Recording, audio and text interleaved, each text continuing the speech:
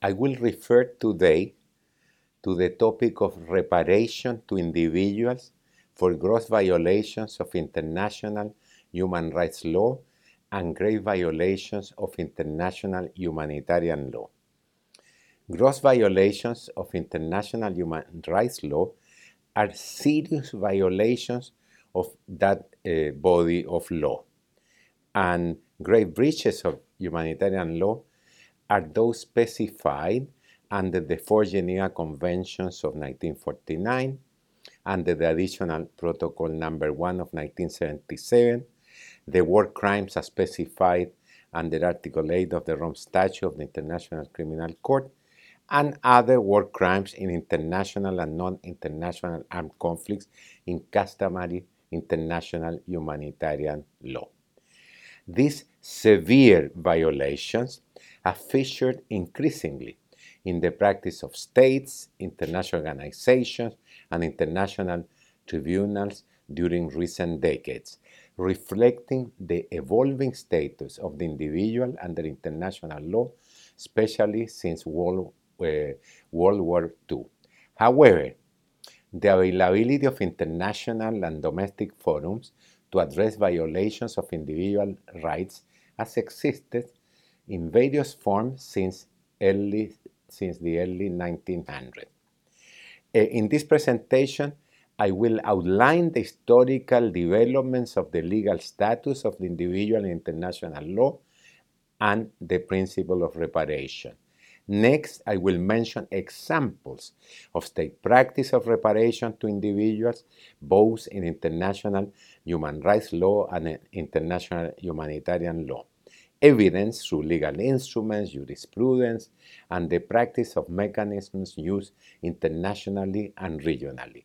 Finally, this presentation will identify a series of questions concerning the topic of reparations and refer to the need of further codification and progressive development of the law to ensure reparations to individuals who have suffered gross and grave violations of their rights.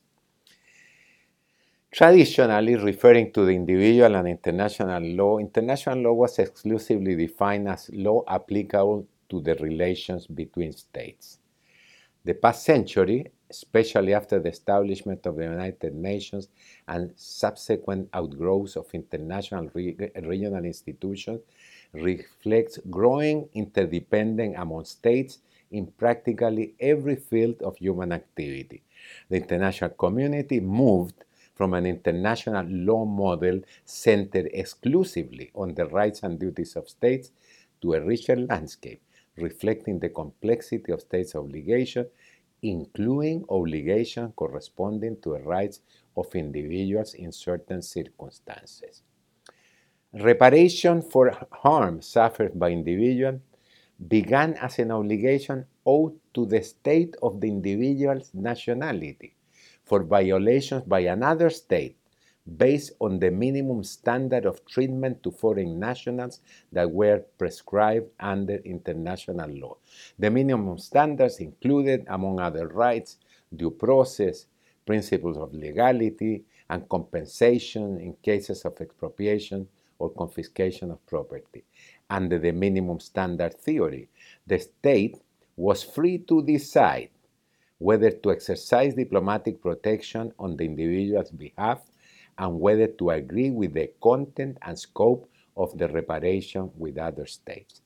Exceptionally, the individual began, however, to gain access to international justice in the early 1900s.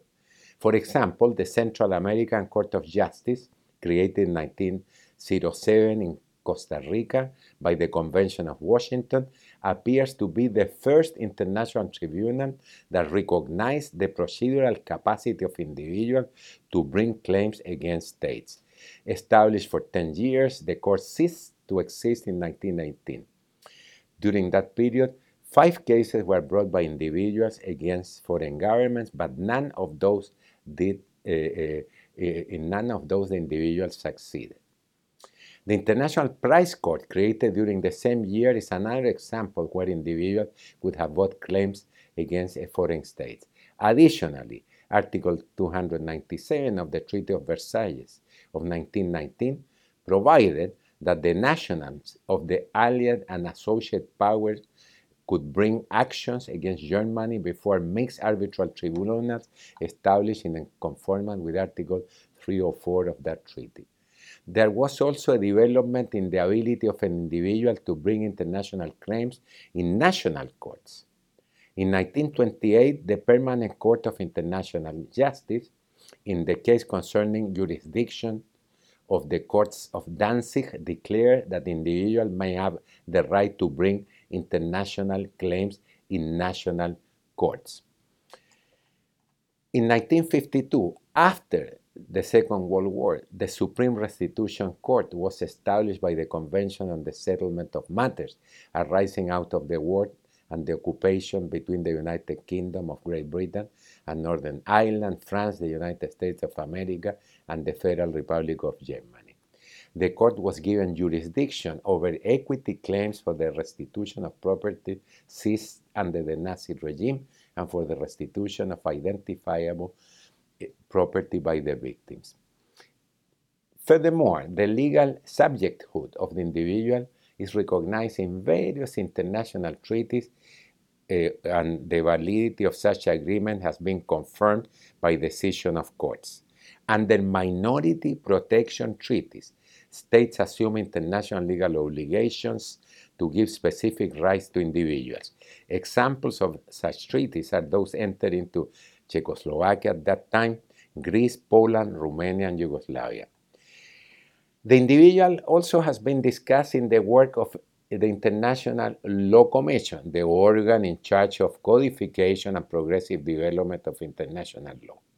Under the topic of state responsibility of international wrongful acts, diplomatic protection, position of the individual in international law, nationality including statelessness, and protections of persons in the event of disasters. Recently, in the draft articles on crimes against humanity. A crucial development in the topic of reparation occurred in reaction to the crime that took place during the Second World War. The international community started a process of protection for individuals now seen as subjects of international law, entitled to exercise rights, including the right of reparation.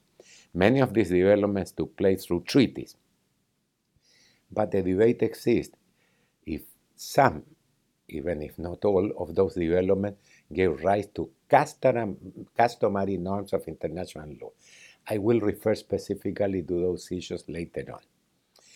After this introduction to the development of the individual in international law, showing the ways in which this development has proceeded, let me refer now to the principle of reparation. It is a principle of international law that any violation of an obligation under international law gives rise to an obligation to make reparation.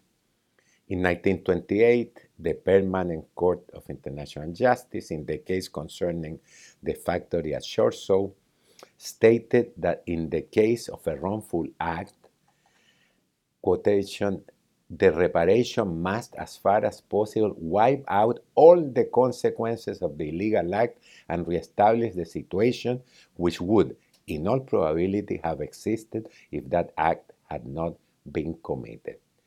Restitution in kind, went on the court. If this is not possible, then will be substituted by payment of a sum corresponding to the value which a restitution in kind would bear. The award, if need be, of damages for loss sustained, which would not be carried by restitution in kind of payment in place of it, such are, to mention some, the principles which would serve, says the Permanent Court, to determine the amount of compensation due for an act contrary to international law. The dictum established by the Chorzow factory case was widely cited and reaffirmed in numerous judgments by the International Court of Justice that was the successor of the Permanent Court. A more recent case concerned the armed activities on the territory of Congo. The Articles on State Responsibility for International Wrongful Acts, adopted in 2001, are largely considered a codification of customary law, and the state's obligation to make reparation is established in Article 31, which largely reflect the principles of reparation from the Choctaw Factory case. The articles of state responsibility define the forms of reparations in Article 34. Quotation marks. Full reparation for the injury caused by the International Wrongful Act shall take the form of restitution, compensation, satisfaction, either singly or in combination, in accordance with the provision of other articles in that authoritative statement by the International Law Commission. In the ILC, the International Law Commission, early work on the article on the state responsibilities is recognized the importance of reparation to individuals. The other norms that I mentioned refer to reparations between states. However, it was recognized that something was pending here. In its first report in 1956, the first special rapporteur for the topic, Mr. Garcia Amador, emphasized the right of an individual's capacity to bring claims against the state. Mr. Garcia Amador focused his 6 reports on responsibility of the states for injuries caused in the territory to the personal property of aliens. But the reports continually reference to the rights of individuals. His work contributed greatly to the ILC's, the International Law Commission, Articles on Diplomatic Protection, adopted in 2006. The Articles on State Responsibility, adopted in 2001, in its Article 33, address the scope of international obligation, and they refer to states, but in paragraph 2, they state, quotation, this part is without prejudice to any right arising from the international responsibility of a state which may accrue directly to any person or entity other than a state, end quote. So this paragraph leaves open the possibility that reparation may be owed directly to individuals. The same thing is stated in the authoritative commentary on Article 33 that illustrates that the ILC retained the possibility of reparation to individuals for violation of international law as a pending matter. The commentary also discussed the individual's capacity to bring a claim, not only the right of individual. And let me mention that in 2019, the ILC approved unanimously to incorporate the topic in the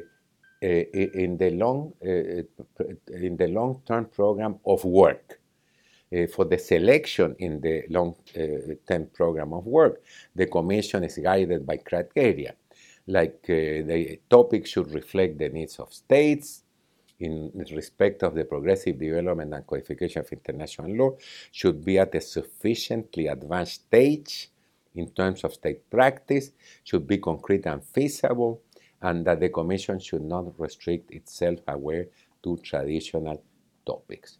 So it has been incorporated in the long-term program, and the Commission is, of course, will decide whether to act and put it in the current program of work.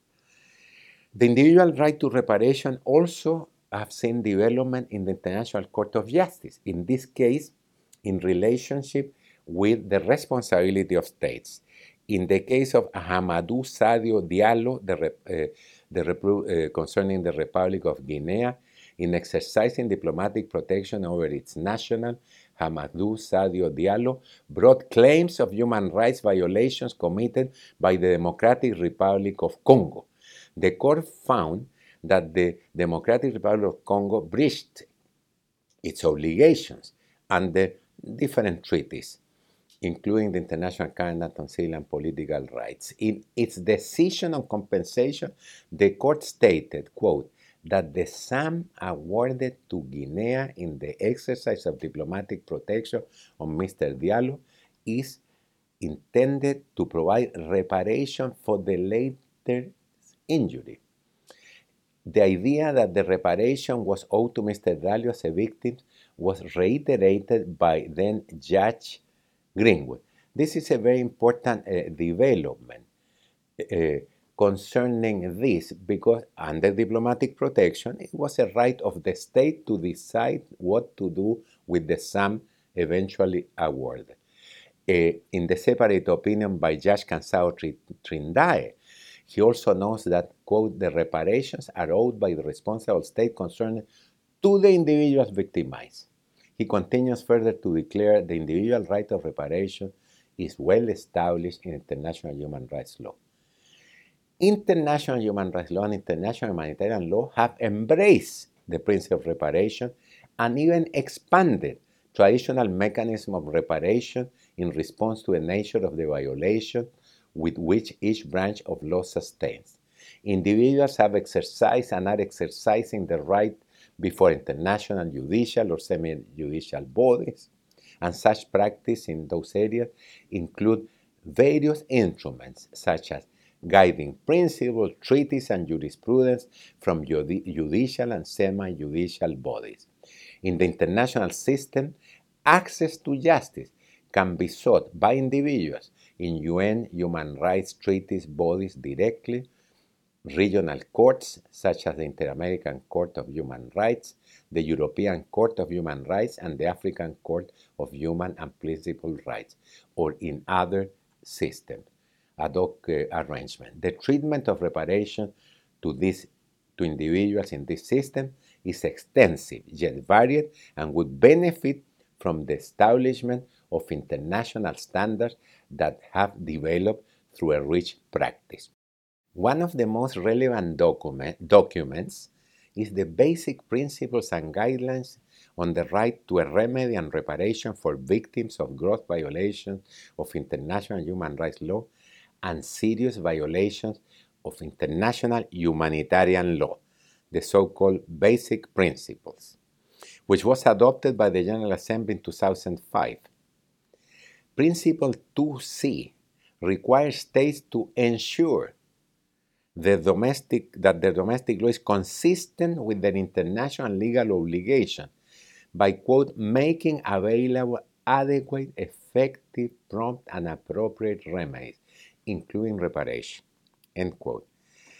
Furthermore, Principle 3D of that norm outlines that the obligation to respect, ensure respect for, and implement international human rights law and international humanitarian law as provided for under the respective bodies of law includes, inter alia, the duty to provide effective remedies to victims, including reparation. Principle 11 outlines what a victim's right to remedies entail. Remedies for gross violations of international human rights law and serious violations of international humanitarian law include the victim's right to the following as provided for under international law. A. Equal and effective access to justice. B. Adequate, effective, and prompt reparation for harm suffered. And C. Access to relevant information concerning violations and reparation mechanisms.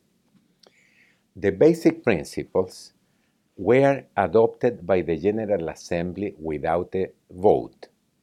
The value of the United Nations resolution has been ascertained as not creating law per se, but they are a stage in the development of the law and can create or a moment or can create are a phase in in providing normative value to their content.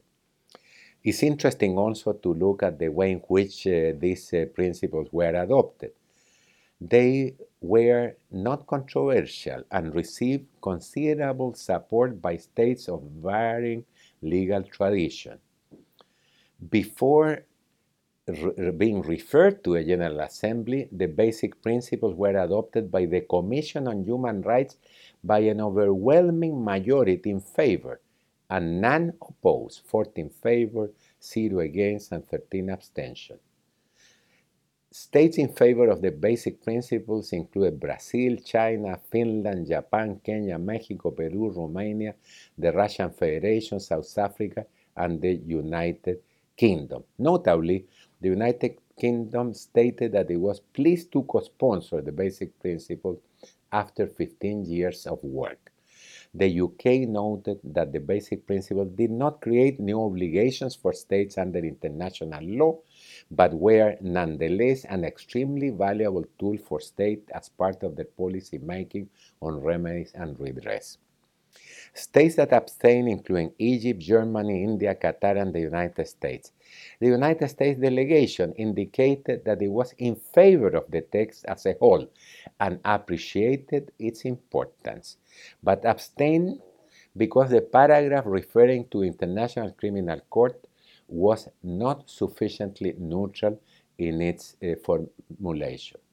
The summary record of the 57th meeting of the Commission for Human Rights recorded German perspective, where the delegation noted that the German government recognized the need for an effective remedy and reparation for victims of gross human rights violations and their families, and had participated actively in the drafting of the basic principles and guidelines on the right to a remedy and reparation for victims of violations of international human rights and humanitarian law. The extent of reparations awarded by Germany to victims of Nazi persecution was without precedent, and the issue of reparations remained high on his government political agenda. End quote of the statement by Germany. The German delegation deeply regret having to abstain because of concerns that the basic principle did not adequately differentiate between human rights law and international humanitarian law. These concerns like this precisely could be further taken care of with further development of the law in this area, making the proper distinction when it's necessary. After being established some interesting developments at the level of the UN, in particular the basic principle, allow me to refer to current mechanism and practice, starting by international humanitarian law, and then I will follow with human rights law. Looking closer at instruments that deal specifically with international humanitarian law, there are numerous examples where reparation is owed to individuals. State responsibility and the principle of full reparation for violations of international humanitarian law are recognized in Rule 150 of the customary international humanitarian law rules published by the International Committee of the Red Cross. In the commentary to Rule 150, the ICRC, the International Committee of the Red Cross, discusses reparations sought directly by individuals, noting that, quote, there is an increasing trend in favor of enabling individual victims of violations of international humanitarian law to seek reparation directly from the responsible state, end quote.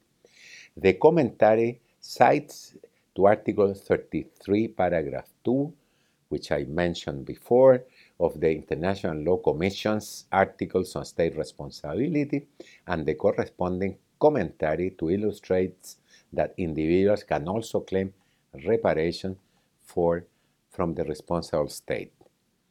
While certain international humanitarian law agreements, including the Hague Convention, the 1949 Geneva Conventions, and the two additional protocols to the Geneva Conventions, do not explicitly mention a right for individuals to receive reparations for violations of international humanitarian law, these instruments do recognize obligation upon states to pay compensation for such violations. This obligation is implicit in the articles in all four Geneva Conventions, providing that states cannot absolve themselves or another high contracting party of any liability incurred in respect of grave breaches. Furthermore, Article 68 of the Third Geneva Convention addresses claims for compensation by prisoners of war in respect to harm inflicted during internment and provides that claim for such compensation shall be referred to the power on which the prisoner depends. Additionally, Article 3 of the Hague Convention respecting the laws and customs of war on land requires states parties to pay compensation for violations of the convention. A similar provision is also found in Article 91 of the First Additional Protocol of 8 June 1977 to the Geneva Conventions, which references responsibility in the form of compensation.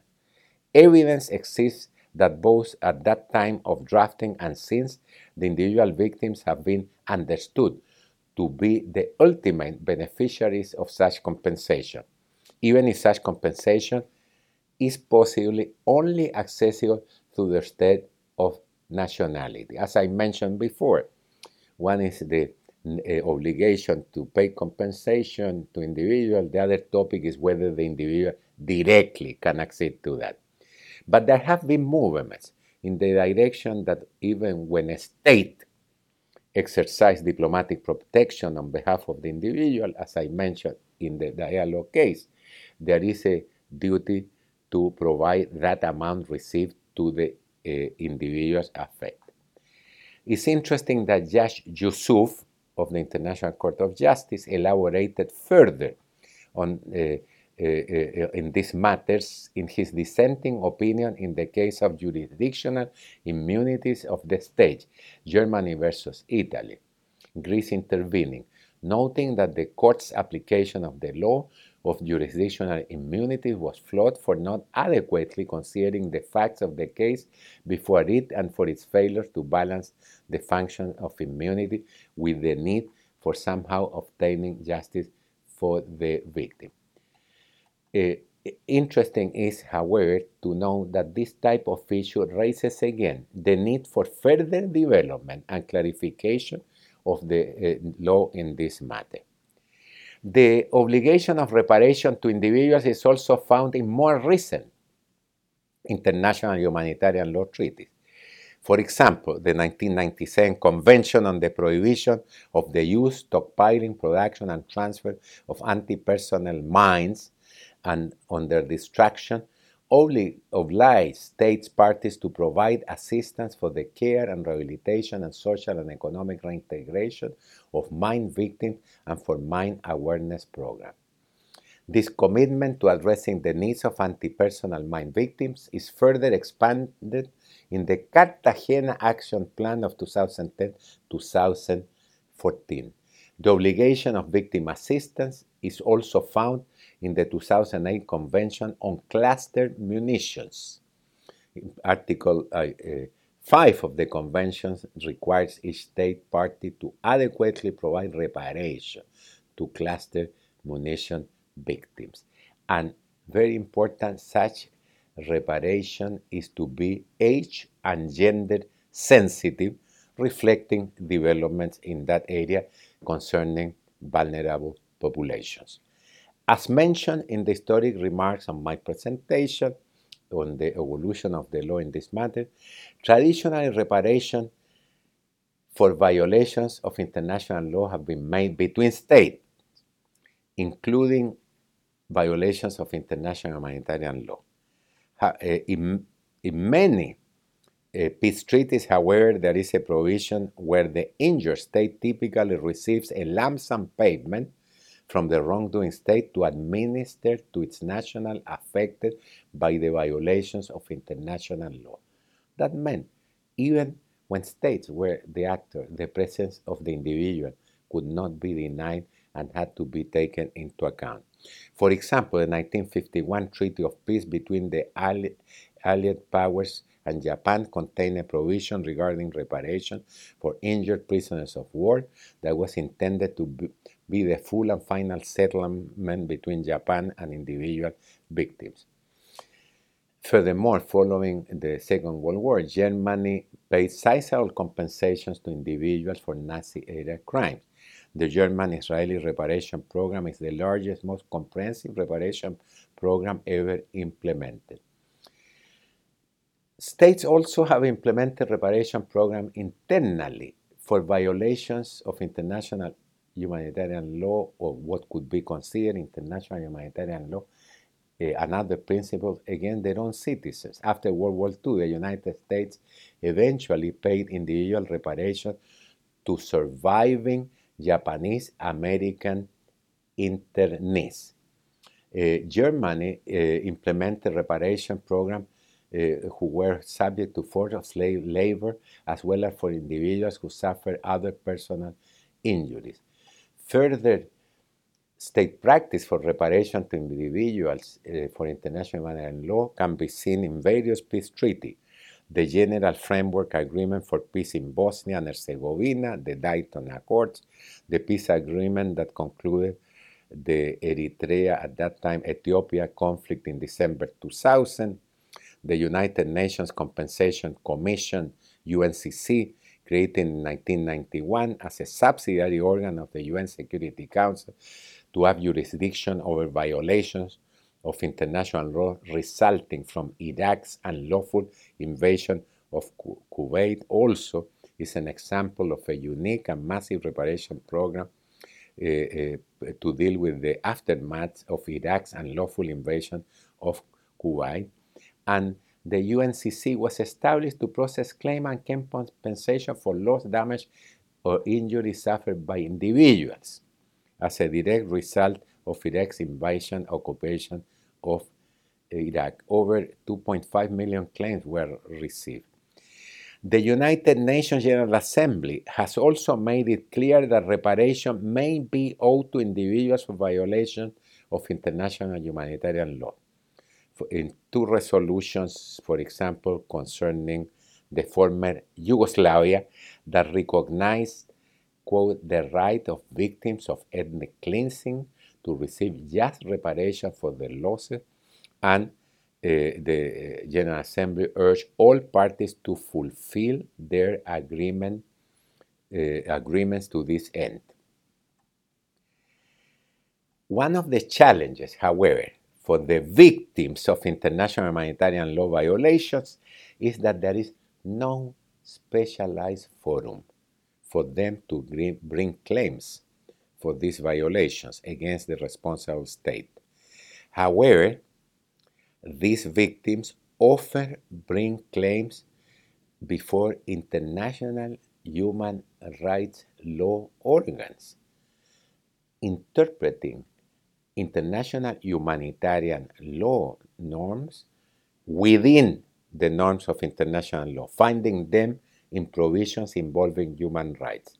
As everyone knows, international humanitarian law has two branches: the conduct of military operations and what you do with those who took part in the hostilities, surrendered, were wounded, did not take place, as I said before, in the hostility. And some of these norms are relevant for the purposes of interpreting norms within the human rights norms. Examples we find in the Inter-American Commission on Human Rights, the Inter-American Court of Human Rights, the European Court, the African Commission on Human Rights and People's Rights. In different cases, the human rights mechanism typically first determine whether international humanitarian law applies in the context, and then in cases where international humanitarian law is applicable, they use international humanitarian law to interpret the state's international human rights law obligation.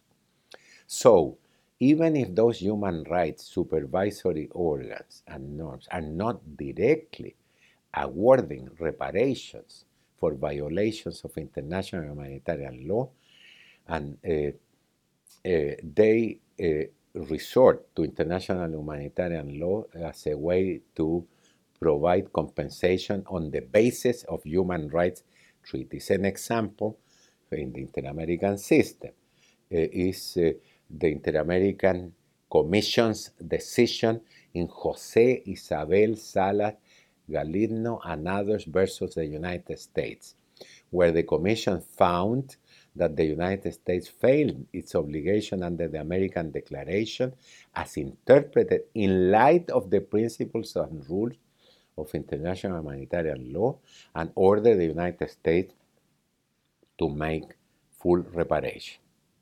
So I referred to the developments of international humanitarian law, how rights, duties, better than that, to pay compensation have been established, but have referred the shortcomings in terms of the organ where the individual can go directly to ask for reparation. Now let me turn to the human rights law directly. There are numerous instruments that recognize the right to reparation to individuals for violations of international human rights law. The United Nations General Assembly adopted the Universal Declaration of Human Rights in 1948 without opposition. It was drafted as a common standard of achievement for all people and nations. Article 8 provides, quote, everyone has the right to an effective remedy by the competent national tribunals for acts violating the fundamental rights granted him by the Constitution or by law. In 1995, the United Nations General Assembly adopted the Declaration of Basic Principles of Justice for victims of crime and abuse of power without a vote. Under Part B, victims of abuse of power, let me say, Principle 19 establishes the rights of individuals and that the restitution to remedies, and that such remedies include restitution and or compensation and necessary material, medical, psychological, and social assistance and support. The International Convention on the Elimination of All Forms of Racial Discrimination entered into force in 1969, establishing also in Article 6 the right to reparation and access to justice by individuals. In 1976, the International Covenant on Civil and Political Rights entered into force, and Article 2, Paragraph 3 of the ICCPR obliged the state parties, quote, to ensure that any person whose rights or freedom as herein recognized are violated shall have an effective remedy, notwithstanding that the violation has been committed by persons acting in an official capacity.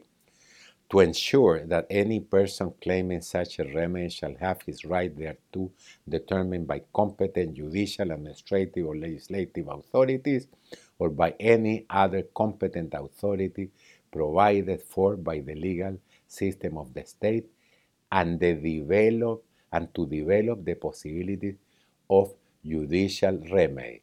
C. To ensure that the competent authority shall enforce such remedy when granted. You see then the rights of the individual, the access to the individual, and the incorporation into, in a progressive way, into national legislation. The Human Rights Committee, which is the supervisory organ in charge of this convention, has stated that each right protected under the ICCPR should be read in conjunction with Article 2, Paragraph 3, emphasizing the importance of an effective remedy. The General Comment number 20 of that body, supervisory body, elaborates on Article 7 of the ICCPR and recommends states parties report on the remedies available to victims of maltreatment and the procedure that complainant must follow. In addition, in Rodriguez versus Uruguay, this Human Rights Committee recommended the state to take effective measures to carry out an official investigation into the author's allegations of torture in order to identify the persons responsible for torture and ill treatment and to enable the author to seek civil redress, to grant appropriate compensation to Mr. Rodriguez and to ensure that similar violations do not occur in the future. Adding to the list of treaties, it's important to mention the Convention Against Torture and Other Cruel, Inhuman, or Degrading Treatment or Punishment that entered into force in 1987.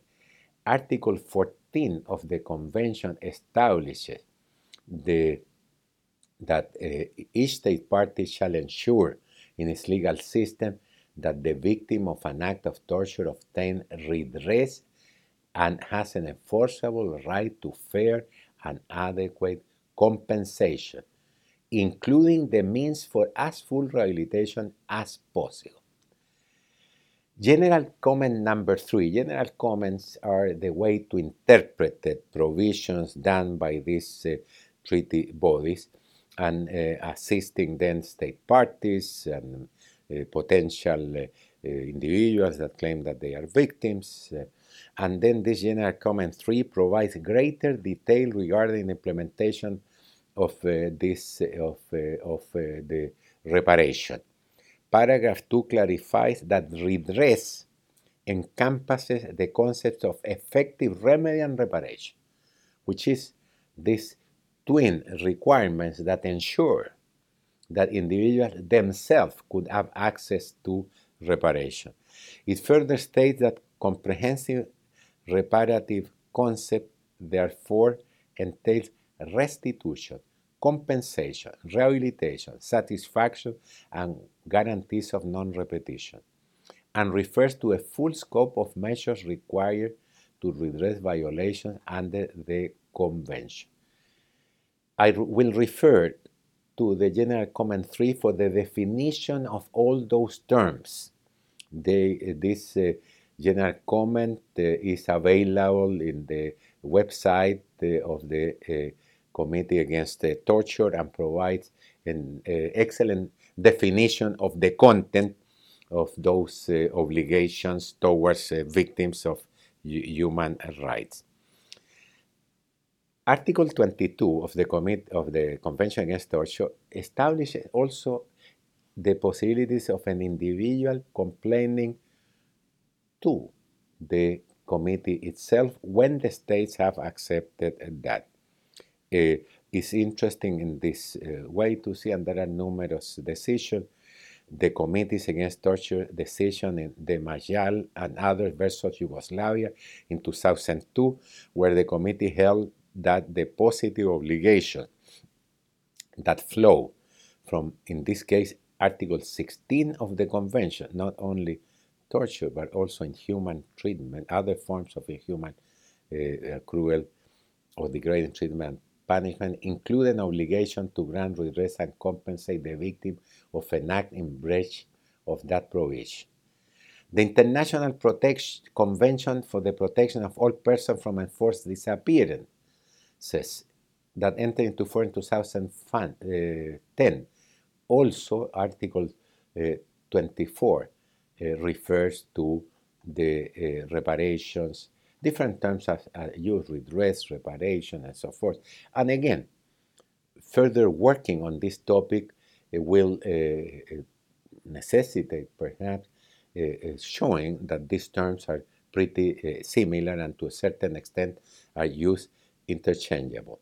Another significant document is the United Nations Principles on Housing and Property Restitution for Refugees and Displaced Persons, which states that all refugees and displaced persons have the right to have restored to them any housing, land, and or property for which they were arbitrarily deprived, or to be compensated for any housing, land, and or property that is factually impossible to restore as determined by independent international tribunal. These principles were adopted by the UN Subcommission on the Protection and Promotion of Human Rights in August 2005.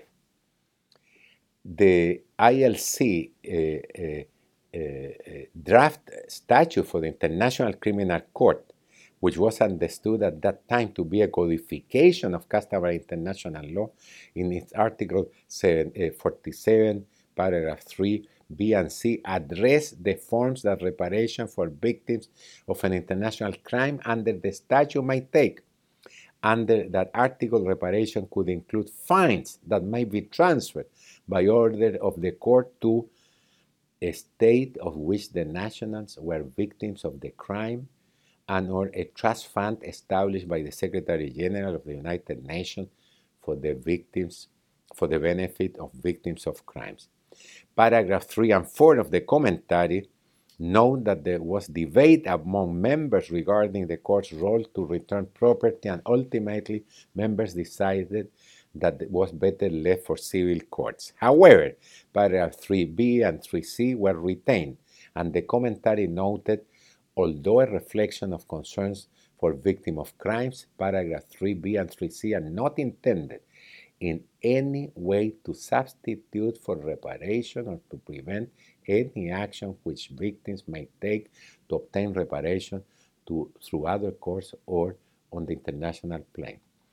Most recently, the individual right of reparation was acknowledged in the International Law Commission draft articles on crimes against humanity, establishing that each state shall take the necessary measures to ensure in its legal system that the victims of a crime against humanity have the right to obtain reparation for material and moral damages on an individual or collective basis consisting as appropriate of one or more of the following or other forms: restitution, compensation, satisfaction, rehabilitation, cessation, and guarantees of non-repetition.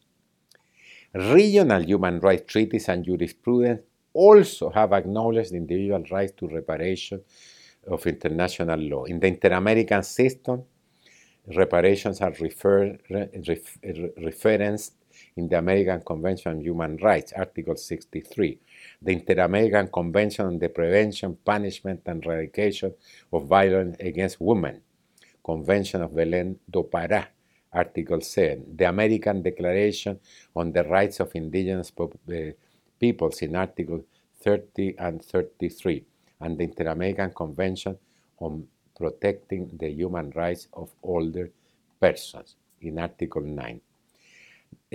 These treaties use terms such as remedy, fair compensation, restitution, reparation, judicial remedies, and so forth, or in combination.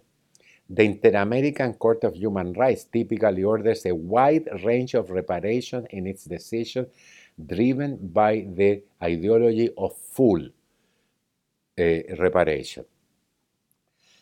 In applying Article 63 of the American Convention, the Inter-American Court has stated, quote, that any violation of an international obligation that has caused harm entails the obligation to make adequate reparation, and that this provision reflects a customary norm that constitutes one of the fundamental principles of contemporary international law on state responsibility. Further on, when full restitution is not possible, in case of most human rights violations, the court has found it necessary to award different measures of reparation in order to redress the damage fully, so that in addition to pecuniary compensation, measures of restitution, rehabilitation, satisfaction, guarantees of non-repetition has been ordered because of the special nature of human rights violation. Let me mention a couple of cases that is interesting to see, and they provide a view as to examples of measures of non-repetition, like changing laws, housing for individual harm, scholarships, monuments, and so forth. In this respect, it's interesting to see the Street Children case, Villagrán Morales et al. Versus Guatemala. And there are a long list of cases. The Inter-American system has developed them all, and I refer to a web page of the Inter-American Court, which is very proper to see the jurisprudence of the court. It's interesting and worthwhile mentioning the Inter-American system recognizes the right of individual petition in cases of alleged human rights violation just by ratifying the American Convention, the Charter of the Organization of American States.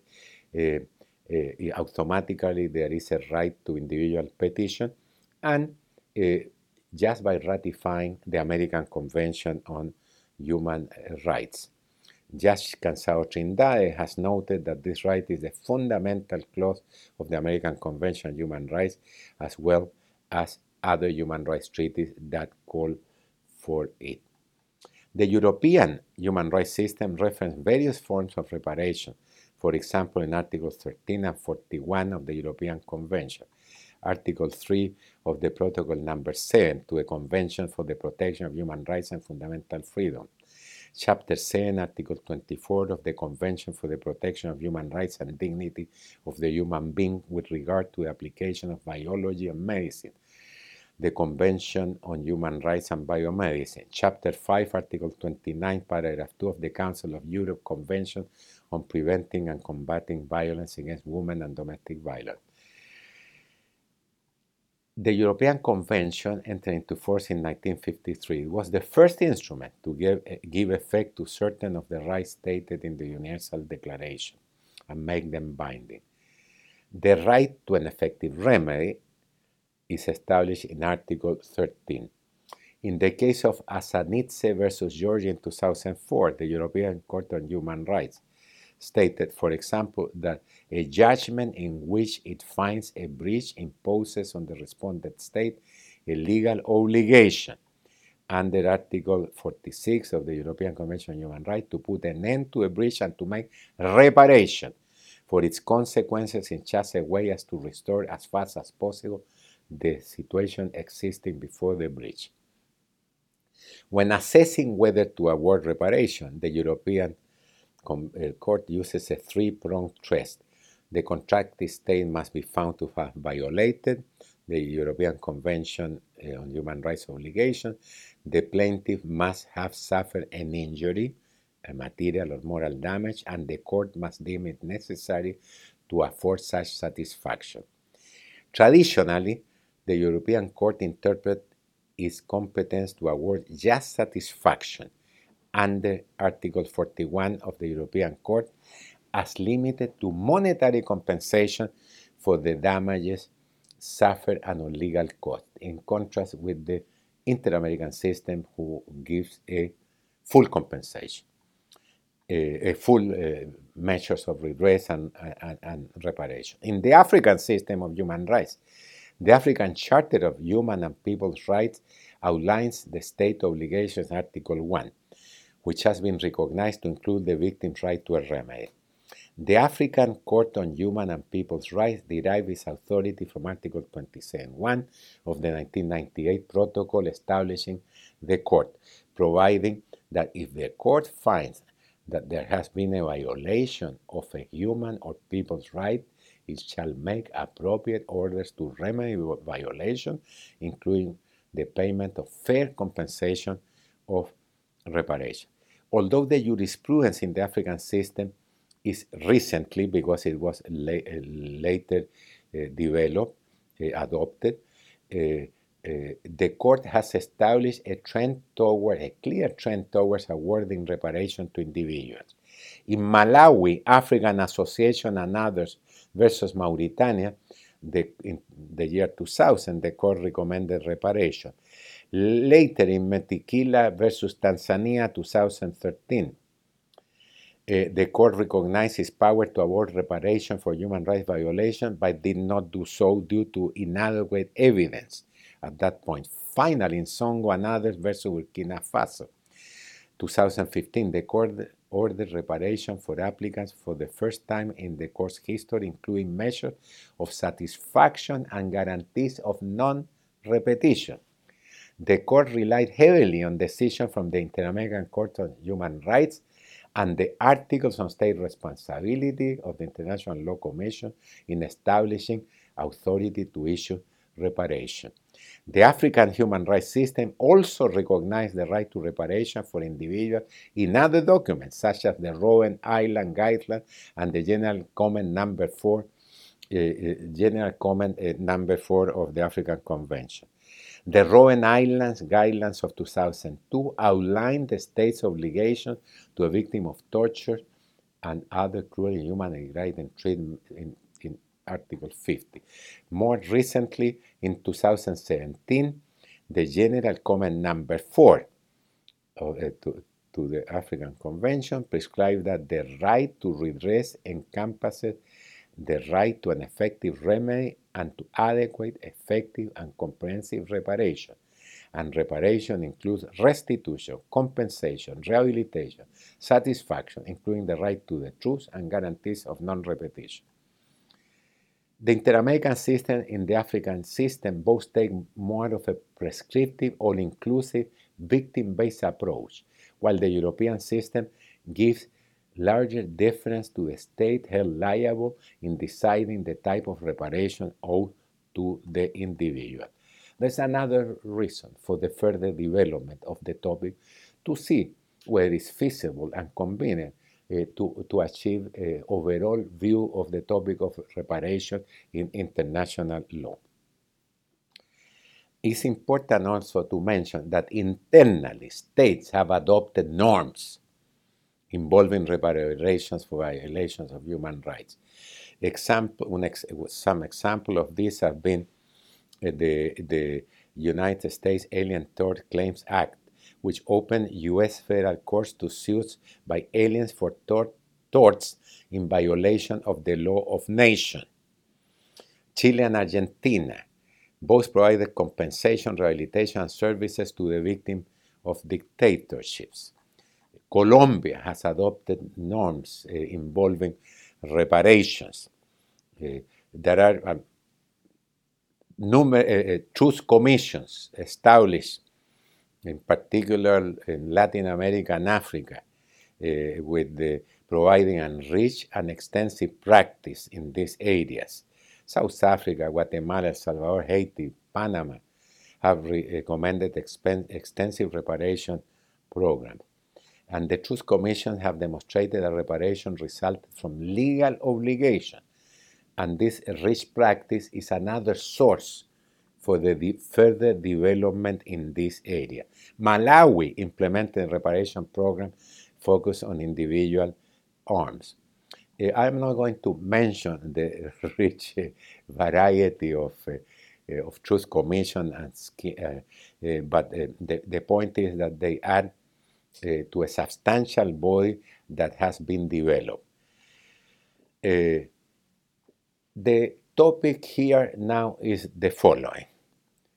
While we have established these rights and obligations and access to justice for individuals, issues remain that are important to identify for the purposes of achieving a comprehensive right to reparation that takes into account the different topics that are needed.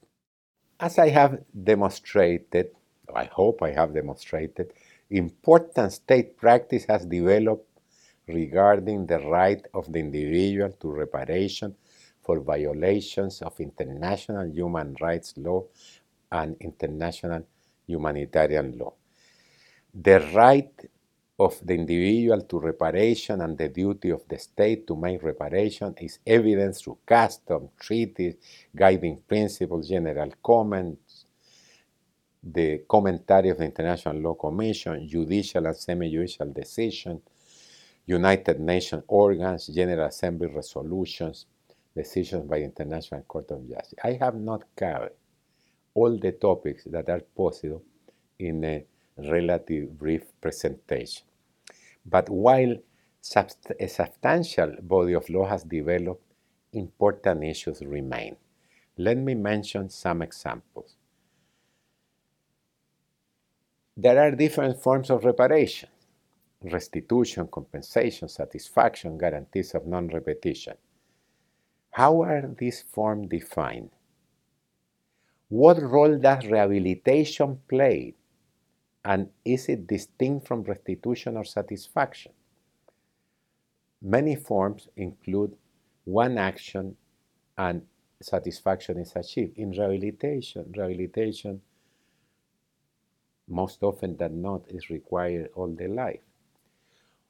When do the various forms of reparation cease to exist? Are they always cumulative? What role does the principle of proportionality have in considering the gravity of the violations committed against victims and the amount and type of reparation awarded? The 2006 International Convention for the Protection of All Persons from Enforced Disappearance indicates that the right to reparation covers material and moral damages, which might consist of forms of reparation other than compensation where appropriate.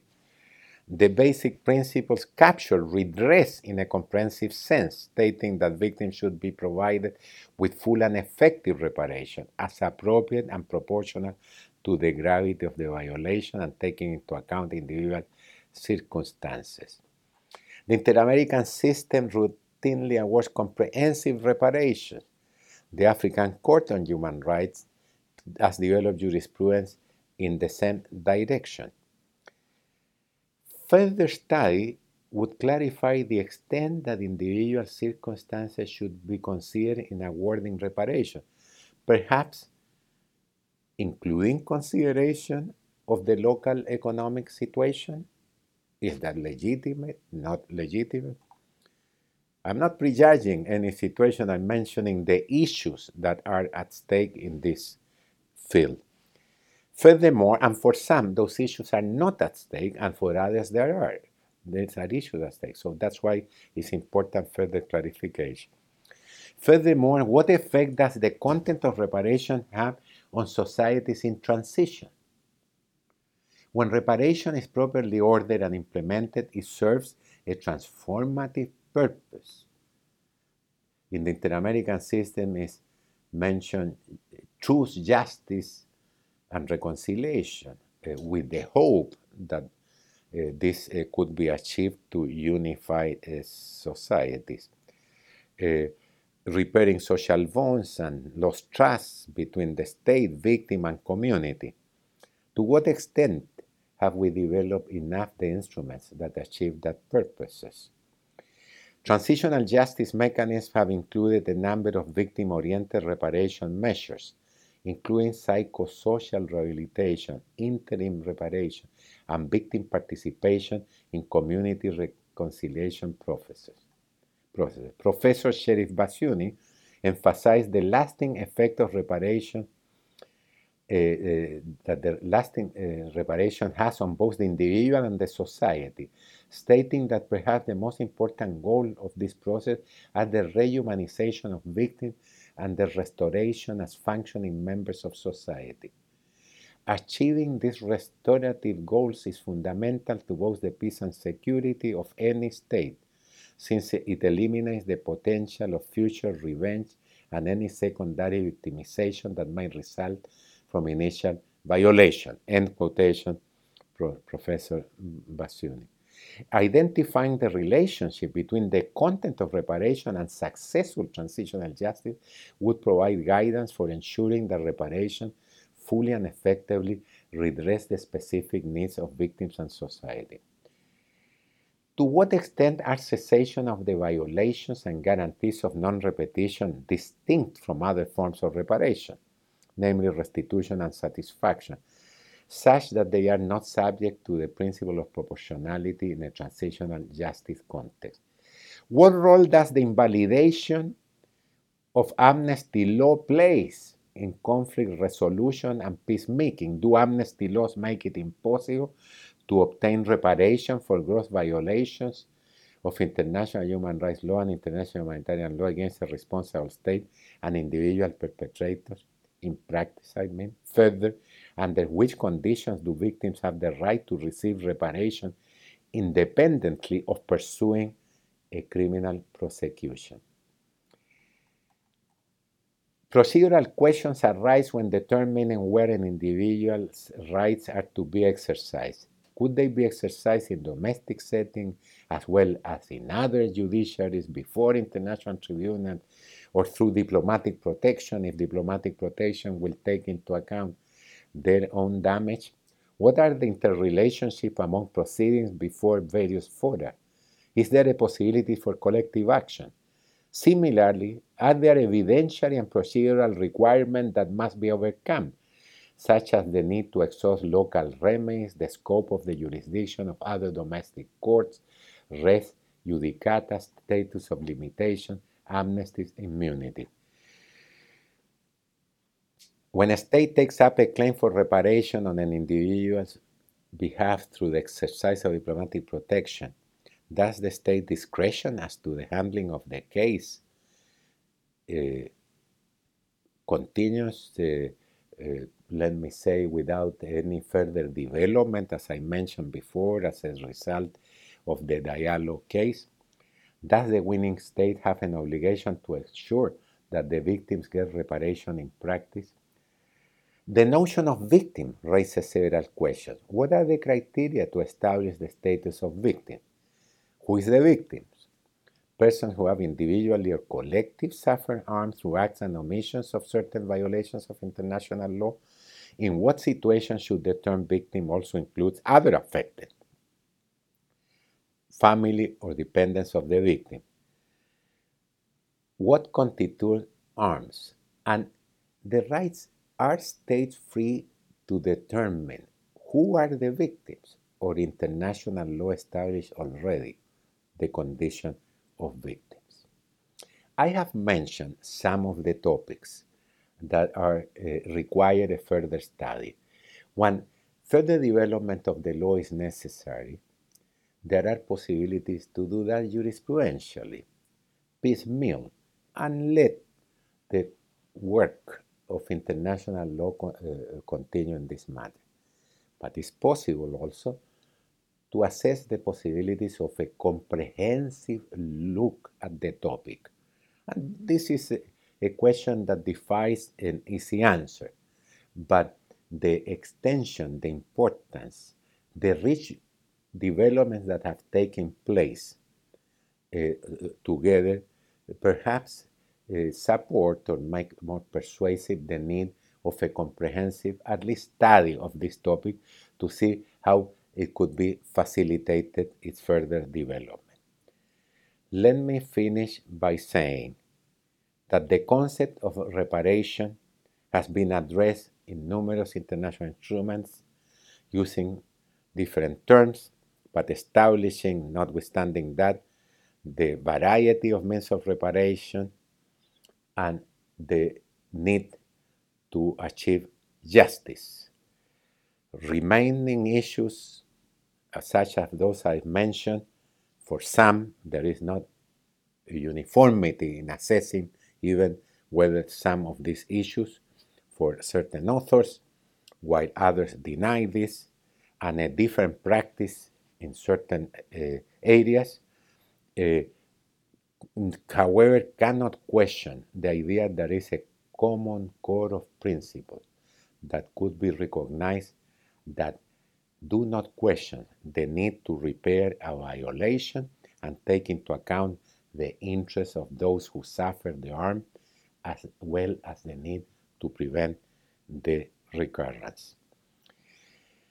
There is a need, on the basis of the issues that I have raised, to further codification and progressive development of these practices and norms, to provide guidance to international community for the scope of the principles, contents, and procedures related to reparations owed to individuals for violations of international law. As all essential topics, the topic is not an issue in itself. Reparation is not only about reparation, but it's also about the rule of law and its relevance to address essential matters facing society. Thank you very much.